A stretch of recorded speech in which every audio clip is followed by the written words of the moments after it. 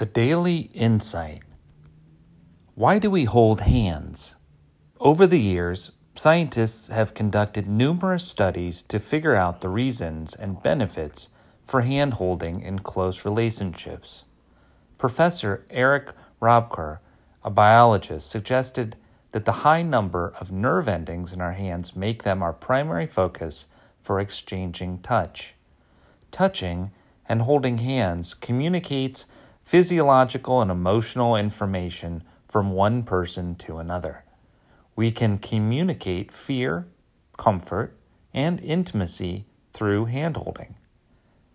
The daily action. Your highly sensitive hands can help you to build a stronger relationship with your partner. Hold hands when you're walking side by side or sitting together and notice how it feels. What is your partner communicating? Whether consciously or subconsciously, what are you communicating? And how does this simple act of holding hands make you feel?